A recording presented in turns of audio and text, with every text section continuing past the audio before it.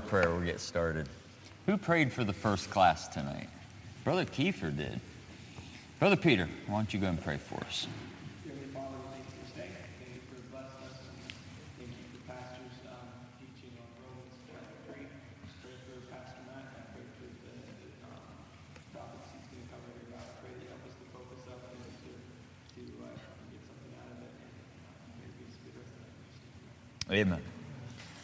So we're going to continue our study on the church. Before we do, I just wanted to say something, and I know we probably know this, but it's good to be reminded of this. And I firmly believe this, but we need to always make sure the Bible is our final authority. Even as I'm up here teaching, I am not the final authority. I am not infallible, okay? And same with the other folks teaching. Listen, the Bible is final authority. Obviously, in all classes, especially this one, there's a lot of history. History is not infallible either. Do you understand? And some of it we even determined by sources and all like that. And I try to say that as much as I can. But when you're in church, when you're in class, when you're in a Bible study or something, you need to just always make sure the Bible is our final authority. That's what the final authority of our church is. It's not my opinion. If I'm wrong, I need the Bible to correct me. Same with you. And just because I say something or another teacher says something or you say something, that doesn't make it right. So everything, now, saying that, I try to base everything on the Bible, you understand? And but I just want to throw that out there, and especially you young people, don't just say, well, so-and-so said this, it's got to be the truth. No, if the Bible teaches it or says it, it's the truth. And now, along that line, there are things in the Bible that are not clearly outlined. And it leaves much debate. And some of the things don't matter as much as other things. And you just need to be careful you don't get bogged down with doubtful disputations in life. I'm a practical guy, if you haven't figured that out. This is how I sum up life. The world generally is lost and going to hell. The Lord's coming back soon.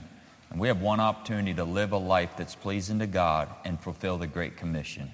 And when we get bogged down with, you name it, whatever we want to talk about that doesn't really matter, I'm not saying you shouldn't have a belief, but there's probably more pressing things. Do you understand what I'm saying? So I just wanted to say that and make sure we understand our Bible is our final authority. So back on the study of the church, we're looking at the period of the church at Pergamos. That runs roughly from 325 to 500 AD, and I believe we ended on page 22. That's where I had it. Is that where everybody is, page 22? I didn't mark it till the next day when I got home, and it's amazing how it all looks the same the next day. But I believe I'm down there by capital letter D, the church and the empire. Do we all have that? So that's where I'm going to pick up.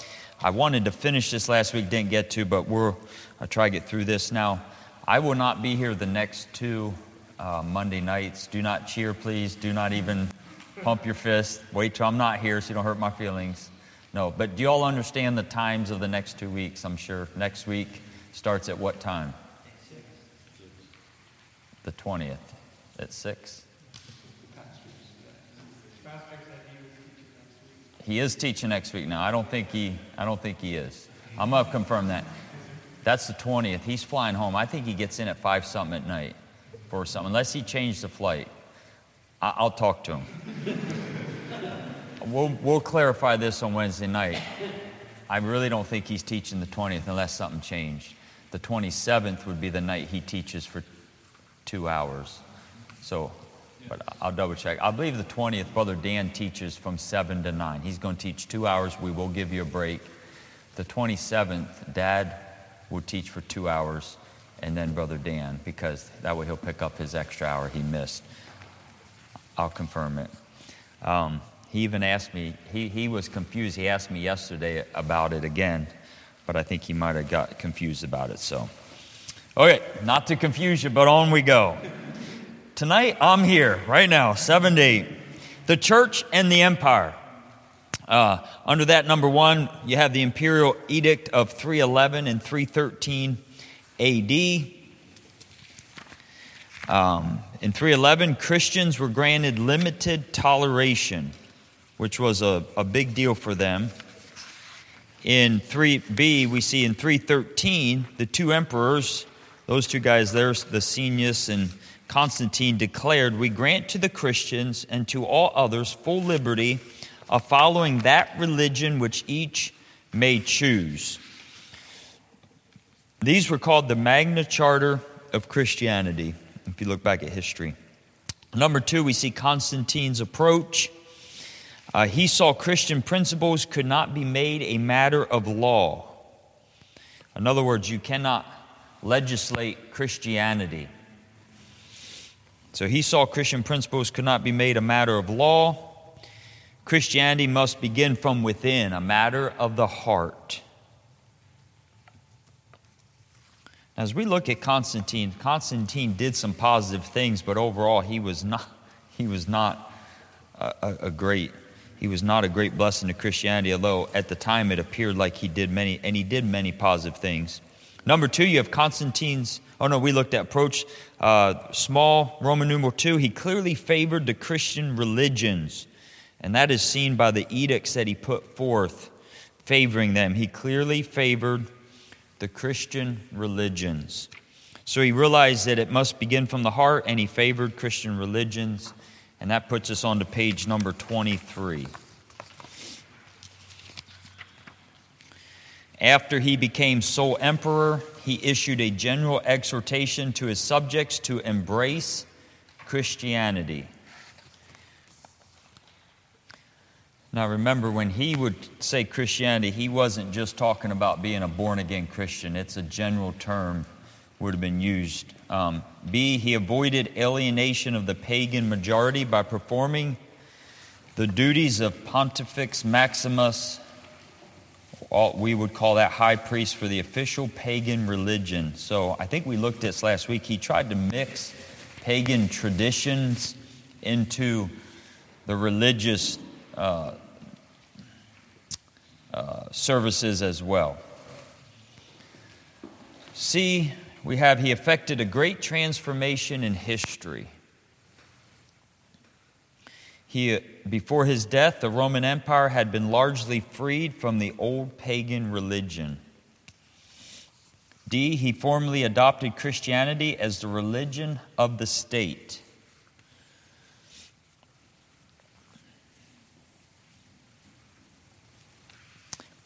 And under D, these are all 1 through 11 under D. Privileges were given to the church. These were some of the benefits of him adopting Christianity as the religion of the state. Privileges were given to the church. He exempted the Christian clergy from military and municipal duties and their properties free from taxation. And that was 313, where that became a law.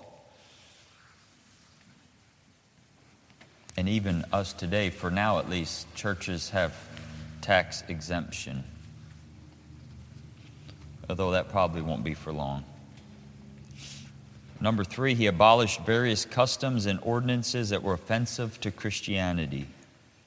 He required civil observance of Sunday, of the Lord's Day. That's number 4. He required civil observance of Sunday. In other words, things were closed down. You study the history of America, one of many contributing factors to the demise of America was the desecration of the Lord's Day. He contributed liberally to the building of churches. Remember, because of persecution, almost all churches, at least born-again Christians, were held in homes. 6, he circulated the scriptures. They were allowed to be given out. Number 7, he supported the clergy.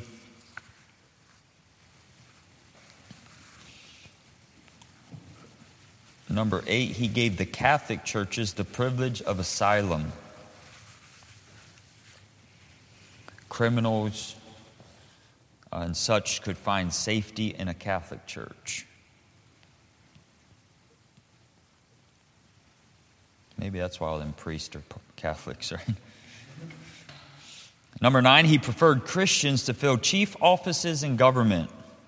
Why? Because he saw how it affected their lives. He surrounded himself with Christian counselors.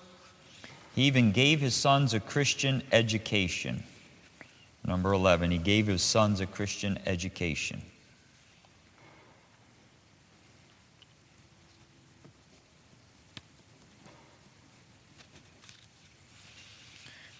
E, we see the elevation of Christianity made Constantine the first representative of a Christian theocracy.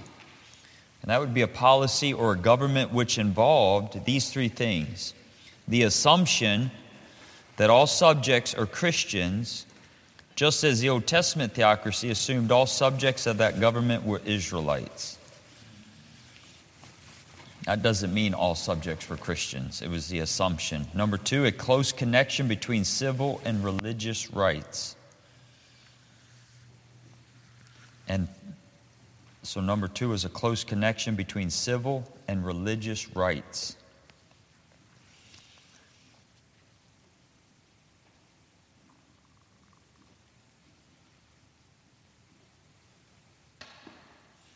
And then number 3, a belief that the church and state as divine institutions were the two arms of one and the same divine government on earth.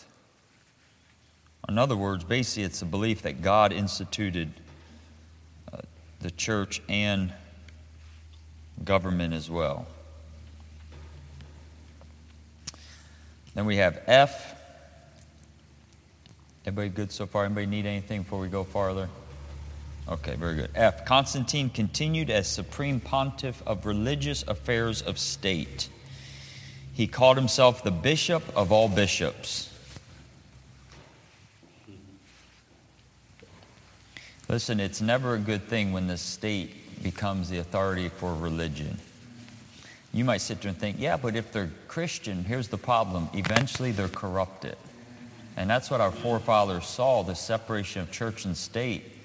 That was really that there would be no state religion or state church because they saw how mankind was corrupt.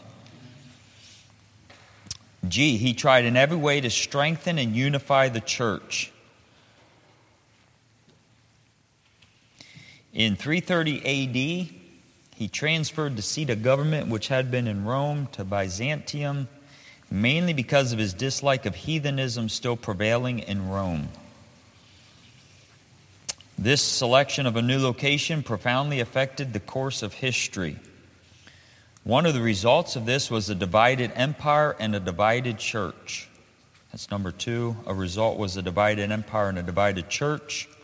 Number 3, there in Byzantium, he built magnificent churches. He elevated the bishop of Constantinople, which was the capital city as well, to a position equal to that of the Bishop of Rome. Again, you see some of the evil of this man, even as he's shown favoritism to Christianity generally. You have subsequent leadership.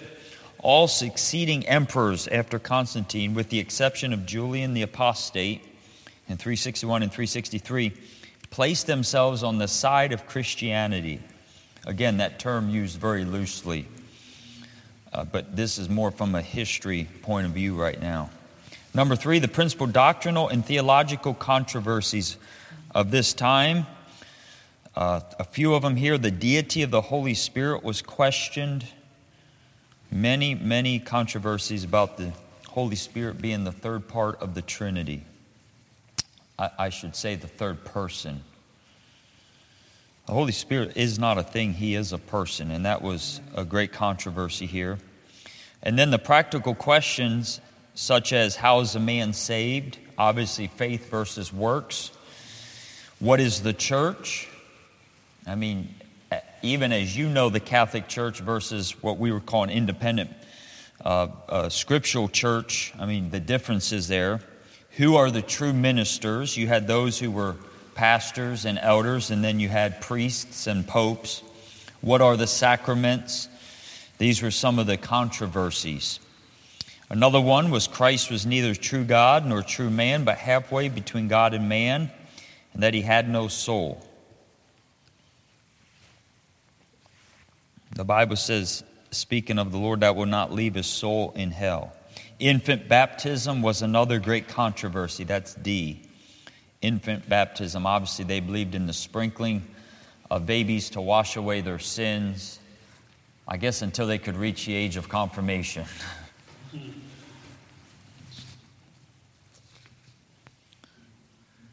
Number 4, you have the theory of papal power.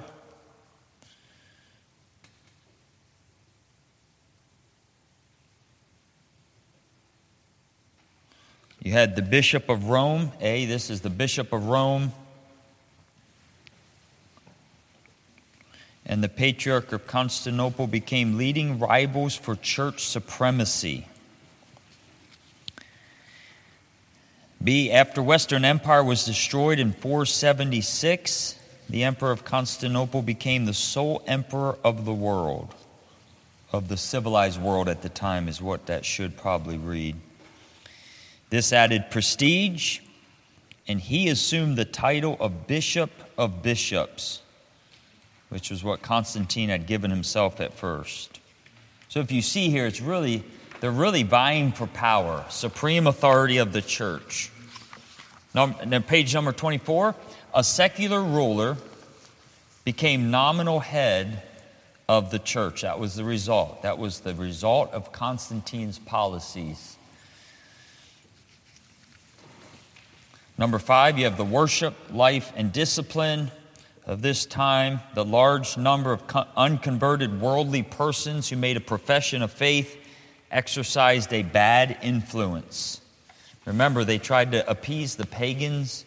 They tried to legislate Christianity, but so of course you get a lot of false professions. B, you had many and nominal Christians, even though I understand you can't be a nominal Christ-like person, but they sought compensation or satisfaction for their heathen beliefs. So they proclaimed Christianity, be held on to their past life or their heathen or pagan beliefs. Many of them probably not even saved. Number 6, the influence of paganism on Christianity. And these are some of the influences. A, the worship of angels, which angels are not to be worshipped.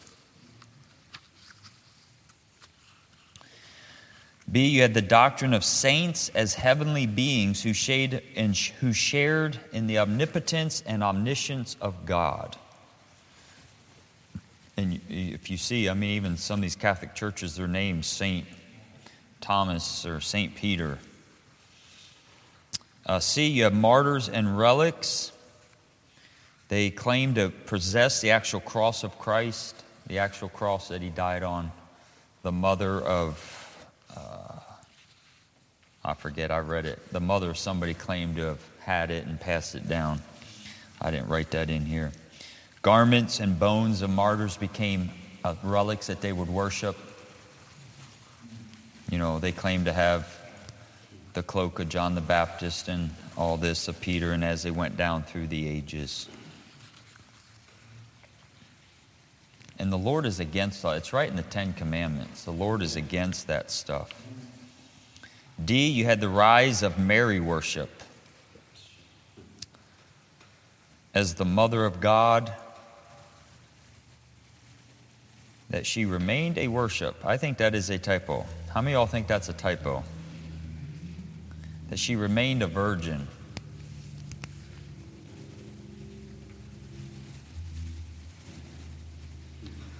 I don't know if I can blame my computer on that one. This is what they claimed. This is why they worshiped her. She was the mother of God. She remained a virgin, a perpetual virgin. She was not a sinner. She was the heavenly queen, and they prayed to her. Mary was a sinner. She said, in her prayers she mentioned her Savior. She had several children after the Lord. Image worship, E, image worship. There was lighting of candles before images, kissing them reverently, bowing before them, laying prostrate before them, and burning of incense to these images.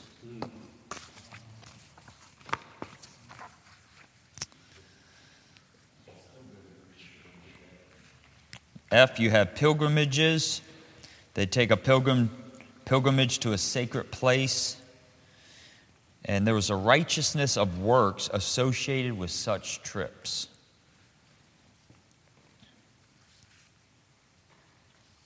G, you had development of 7 sacraments. You had the baptism, but there was many ceremonies added to the rite of baptism, such as infant baptism, baptism at confirmation, so forth and so on. You had the Lord's Supper, but they began to regard it as sacrifice and worship towards God. And it led to a place where they believed they were actually eating the body of Christ. They sacrificed him anew, over and over. Penance, extreme unction, ordination, marriage, and confirmation.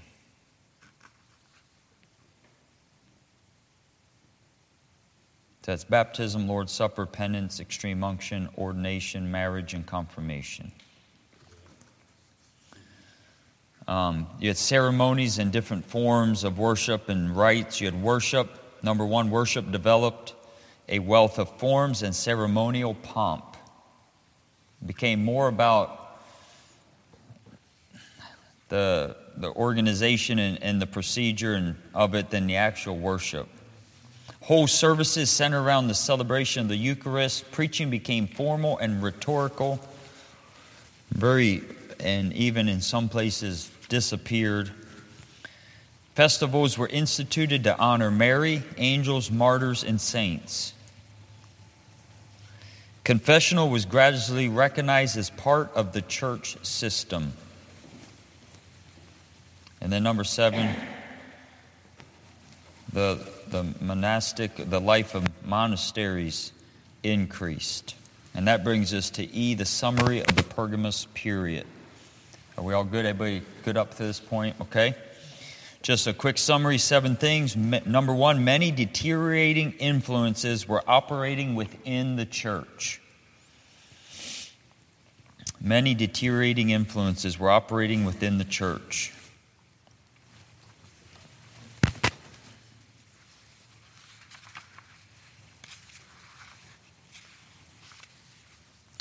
Number 2, the decrease of persecution caused a decrease in Christian zeal and enthusiasm.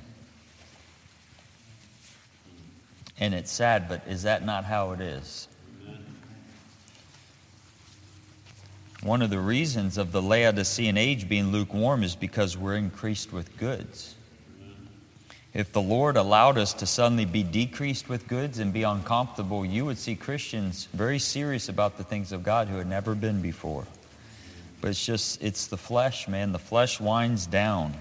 Number 3, Christianity became a mass movement, but many joined without real spiritual change. That's why you got to be careful about getting caught up in movements. Number 4, riches and prosperity attracted worldly-minded men to church offices, and coveting wealth became a common sin among the clergy. And I just use that term very loosely, but among those in positions of authority in the church, especially the wrong kind. Number 5, there were many doctrinal disputes, many controversies. Number 6, there was a double standard for morals, one for clergy, another for the laity. And number 7, the church is about and is entering the dark ages. Number 7, church about to enter the dark ages. And that takes us to the next church age, page 25, the church at Thyatira. Top of page 25, number 7. This age is roughly 500 to 1000 AD.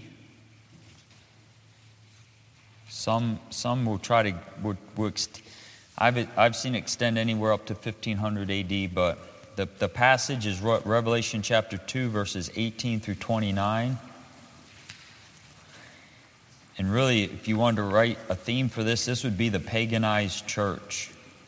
What you see in this church period is the not really the rise anymore, but the well-embedded, the Roman Catholic system is in control of this time.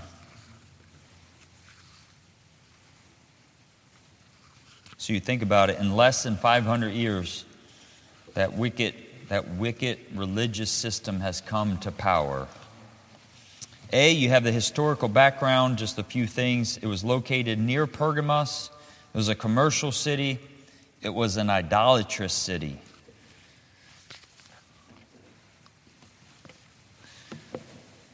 So number 2, it was a commercial city. It was an idolatrous city. Number 4, we're going to see one of the things the Lord had against it was Jezebel. The works and deeds of a woman named Jezebel. And for an Old Testament reference, you could write down 1 Kings chapter 16, verses 19 through 33. 1 Kings chapter 16, verses 19 through 33. You can read that sometime. I was just looking, I think I made a typo there.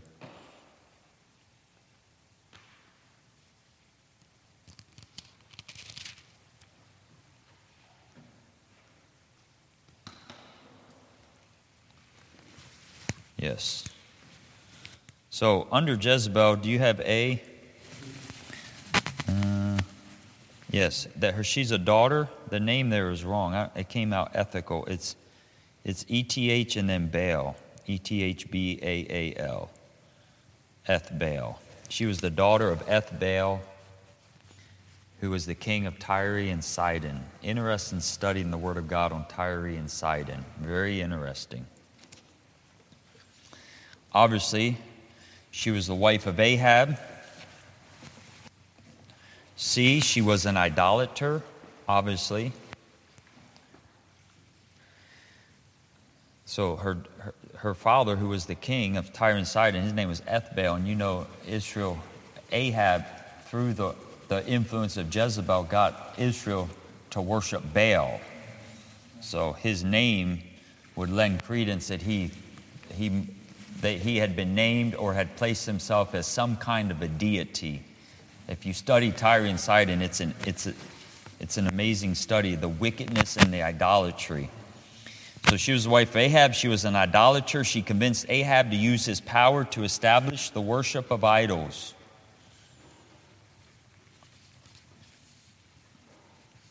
She wanted to kill the prophets of God. She's just a wonderful woman.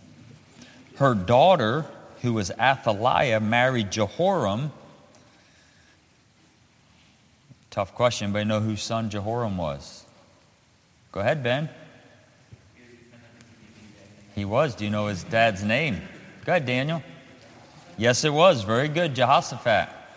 I say we looked at this in teen Sunday school class a couple weeks ago, so that's why I was wondering if any of you had been awake back then. Jehoshaphat made affinity with who? Ahab. And God told him, the prophet came and said, you shouldn't do it. And then he, a second time, made affinity with the king of Egypt. Well, he might have got away with being a friend of Ahab, but his son ends up marrying Ahab's daughter. There's a great lesson there in evil communication. So, Jezebel and Ahab's daughter Athaliah married Jehoram, king of Judea, and helped introduce idol worship into Judah. If you study the kings of Judah, it's under Jehoram the first time Judah is known to worship false idols. Now, they've gotten away from God before, but Judah was mostly good kings. So it was the influence of that wicked woman Jezebel. Number 5, Jezebel is a picture of a woman that brings confusion to God's people. Okay? Great study in the Bible on Jezebel. We're not going to go real deep into it. But number 6, you have the Church of Rome. The papal church was prominent during this time period. And that's what God's referring to in Revelation when he talks about Jezebel. She was a prophetess, number 7. So number 6, the Church of Rome was prominent during this time. And number 7, Jezebel was a prophetess there in Revelation chapter number 2.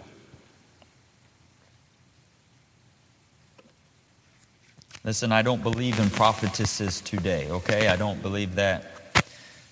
It's a whole nother study, but the Bible mentions Corinthians about the women What mentioned about her keeping silent in the church, I believe that's in a teaching or authoritative role. It talks about her not usurping authority. A woman needs to be in the right place. Her place is not in leadership in the church.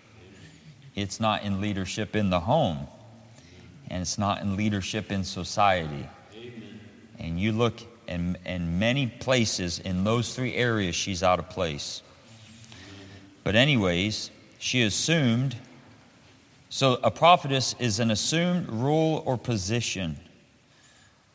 So this is talking about the Jezebel reference in Revelation 2. There's a typology here. There's symbolism here. What did she desire to do? To teach or preach? That's what a prophetess did. C. So B is she desired to teach and preach. Okay? C, one of the types here is the Roman Catholic system, having turned into a Jezebel, insist on what the church says instead of what the Bible says or teaches. So just as Jezebel would have usurped her place, right?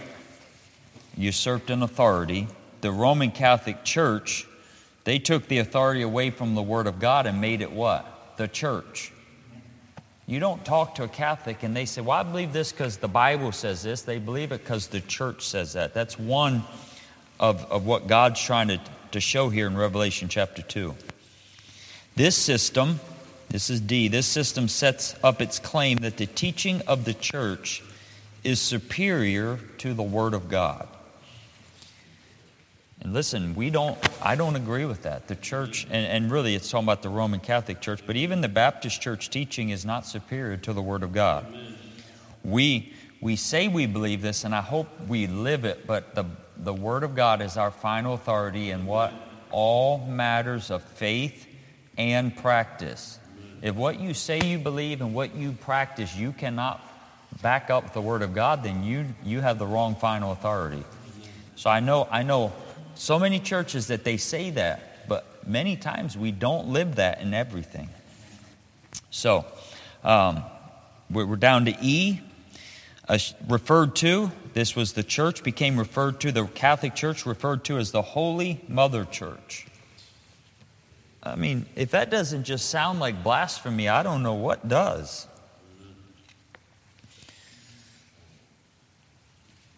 But the truth is, in F, Christ is the head of the church, and He's the one, that's supposed to be from, not from whom all truth is. Not the church, especially not the Holy Mother Church. Now, listen, in the Word of God, the church is likened to what? The bride of Christ. Okay? The bride is it female or male? Female, right? We still believe that, right? Okay? Well, there's a significance there. The church is in subjection to Christ. But the Roman Catholic system, they did not like that. And that's what this is showing here, okay? To G, during the time of persecutions like the time of Jezebel, when Jezebel, back in the Old Testament, persecuted, there was persecutions, there was crusades and the Inquisition. It was aimed at the expansion of its power and influence, and that's the church, the Roman Catholic Church. Number 8, you see her fornication was one of the things that God had a problem with in Revelation chapter 2. Her fornication. She joined herself to the world. What we see in this age, the church has lost its chastity and became a harlot. The Roman Catholic Church. And again, I'm trying not to do a study on the Roman Catholic Church, but when you study church history, it's all through there. They're the biggest enemy on this earth to the Lord Jesus Christ, to the church and Christianity, is what I'm trying to say. Probably, folks, and the Roman Catholic Church has damned more people to hell since the crucifixion than drugs or liquor or atheism or anything. Very wicked, and we're not studying Revelation, but you see it depicted there in Revelation. Drunken with the blood of saints. Okay, C, the deprived and scandalous living of its popes and priests through the years. That's all under her fornication. I mean, you understand, I'm not saying every last one, but a lot of these popes and priests, they're wicked men. They're fornicators. They're drunks. Many of them are pedophiles. Now, you know some of this came out just recently, right? How much of the tip of the iceberg do you think came out to the public? Okay? Listen, studying some of this, I've read some stuff that would make the hair, I'm talking about mass burial grounds of children and just all kinds of wickedness and abominations that's come from that seat of power of the Roman Catholic Church and the Pope and the priests. They are wicked, wicked, wicked, wicked people. The nuns are just as wicked. I'm talking incestuous relationships, illegitimate children born, ungodly things done with them. I'm saying, guys, if you study the history of it, I'm not saying you should. I'm just saying they're wicked. They are wicked. And what came out recently is just barely it's a pinhead of the glacier of what they're guilty of. And you say, do you think the Roman Catholic Church still has power today? Absolutely. They have a lot of power. Okay. I'm getting off there. Do we have any Catholics in here? Say we don't have any Catholics in here. It's all for naught. Man. Okay. Where am I here? Number 9, her idolatry. Number 9, her idolatry. Now listen, I don't hate Catholics. They need to be saved. Amen. They are blinded and deceived by false religion. Amen. And I'll just say this, since we're on the thing. I mean, my dad was a former Catholic. Dan Clare was a former Catholic. You were a Muslim, Brian. Come on, we all know that. But I'll tell you this. If a Catholic truly gets born again, they usually make good church members. In many ways, they've got like the structure, and they're deceived by false religion. But anyways, they need the gospel. I don't want you to think I hate them. They're just wrong. And the leadership of them is wicked. Okay, her idolatry. A, the consequence of fornication is idol worship. One of the consequences, I should say. It's interesting. One of the sources I read, they went off into some of this. They even went into the Hindu religion, how fornication and idolatry are linked together. It's just interesting how that happens. Jezebel introduced foreign gods and well represents the Catholic Church, obviously. The Catholic Church introduced images, pictures, and relics into the church for the purpose to be worshipped.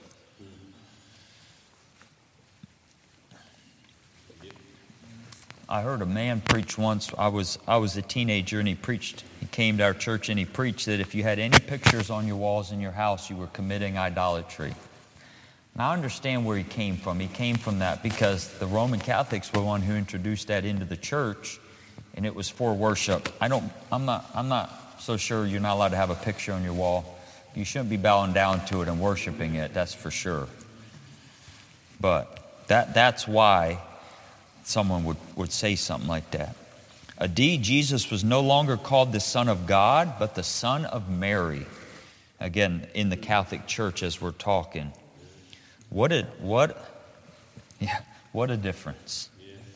It produced the worship of a female deity.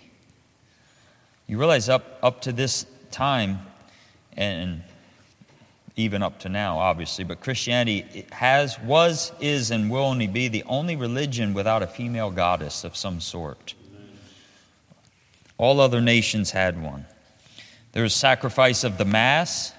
Speaking of her idolatry of the church, the idolatrous priest and sacramental, the system of sacraments. Sacramental sounds like I'm saying somebody from Sacramento, California. 10, you have the warning. What was the warning that God gave? He gave a space to repent. But she repented not. And so what you're going to have in the next several hundred years of history is you're going to have some judgment for her not repenting. The church as a whole not repenting. And so we go to the age. And number one is the medieval period.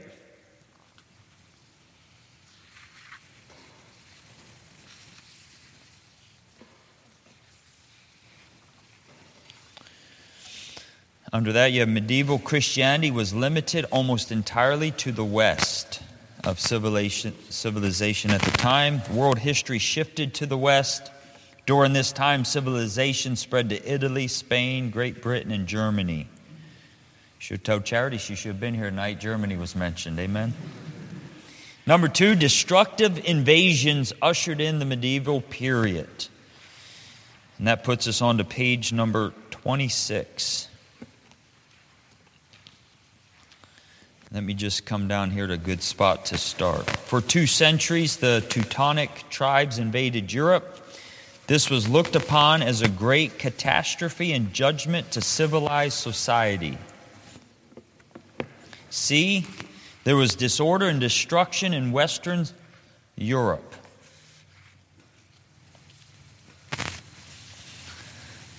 Disorder and destruction in Western Europe. D, only the church could exert any good influence on the invaders. The Christian church. Number 2, we have the effects of Mohammedanism. And that word is used somewhere down, if you don't know how to spell it, it's used down at number F, I think. A great rise of what we would call Islam today. In the 7th century, a great wave, and this is a wave of Mohammedanism, started in Arabia, swept rapidly over Syria, Palestine, Egypt, and Persia, destroying much in its path. Twice, they laid siege, and those, I gave you the years there, 669 to 676, and their time in 717. In 707 AD, they conquered North Africa.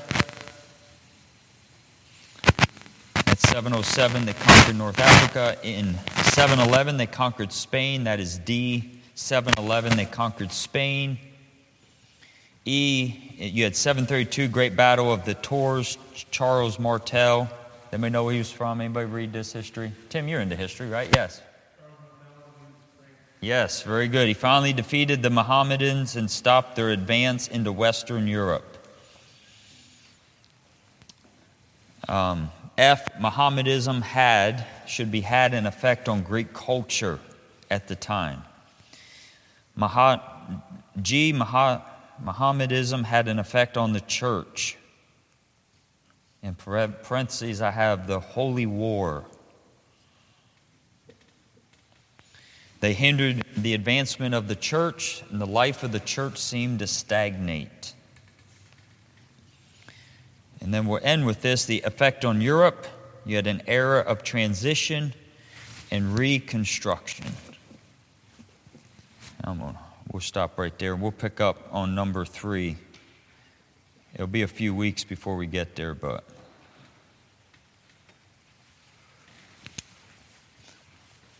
we are going to finish this year. I will actually miss a week in April as well. I think I have 4 weeks left, but a couple of these I'm going to go through, and we will get done here. So, did Pastor give another homework assignment or not? He did. What was his homework assignment? Number 4. So Brian has 2 chapters outlined. Okay, well, I actually have a homework assignment for y'all too. I will not teach for 2 weeks. It'll be 3 weeks from tonight when I'll be back. I will grade it. I'm going to give you 2 things. I'm going to give you the one at the end. What I want you to do is, I'm not looking for elaborate, but I want you to outline one of the 7 churches mentioned in Revelation. And I'm going to give you liberty. You can outline it as the local church that it was, or as the period of time that it represented. Okay? So a lot of liberty there. I don't need like 5 pages. Just something simple, but more than like 2 lines. Okay? And it'll be something that I will grade. There'll be 2 things I give you that I'll grade this year. That's one, then we'll do something at the end. Any questions about that? Now you have 3 weeks. So don't forget. Okay. Anybody need anything? Any questions? Very good. Listen, I appreciate y'all coming, appreciate y'all's attention, and I hope that you're getting a blessing and learning some information that maybe one day you can use. Anyways, let's pray. Lord, I sure love you. I thank you for saving me. Lord, it is good to be saved. I thank you for a perfect book that you've given us. And Lord, bless these folks that come out faithfully on Monday nights, Lord, to learn from your word. I pray you bless them. And Lord, I pray that as we do learn, Lord, that we'd also grow in grace and, Lord, draw closer to you. And help us, Lord, to live a life that would honor and please you. I pray you bless Brother Dan now as he teaches. And we thank you for what you've done for us. In Jesus' name, amen.